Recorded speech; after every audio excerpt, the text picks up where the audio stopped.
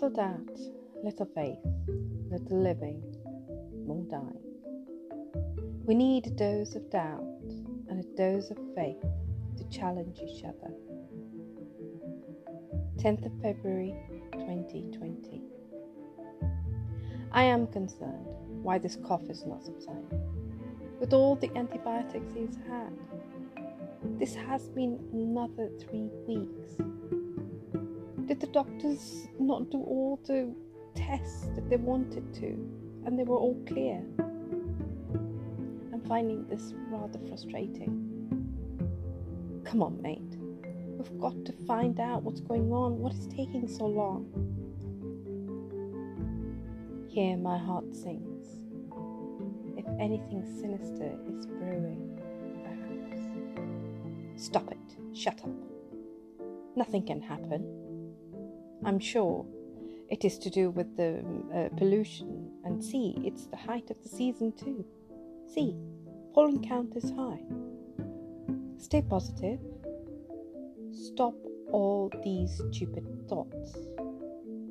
Abba is strong. Just a little rundown because of the persistent cough. Stay positive. I keep hearing a screaming voice inside. 7:30 a.m. Monday.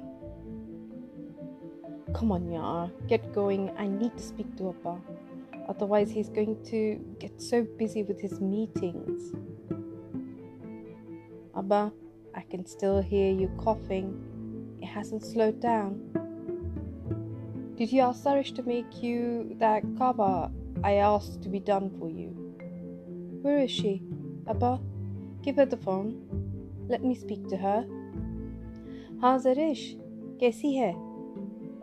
हाँ, एक खास काम करना है मेरे लिए. खैर, मेरे लिए नहीं, अब्बा के लिए. सुबह आते ही ये कावा बनाकर उनके डेस्क पर रख देना, ठीक है? उसमें ताज़ा पुदीना, अदरक, इलायची और शहद. अच्छा? Thank you, Zarish. Thank you so much. Okay, Abba. Thank you. And please do not push yourself too much. Again, I would say, please do not push yourself too much. Take plenty of rest, and I will call you tomorrow, same time. Yeah? Love you. Speak to you tomorrow. What one wishes to see for one's parents?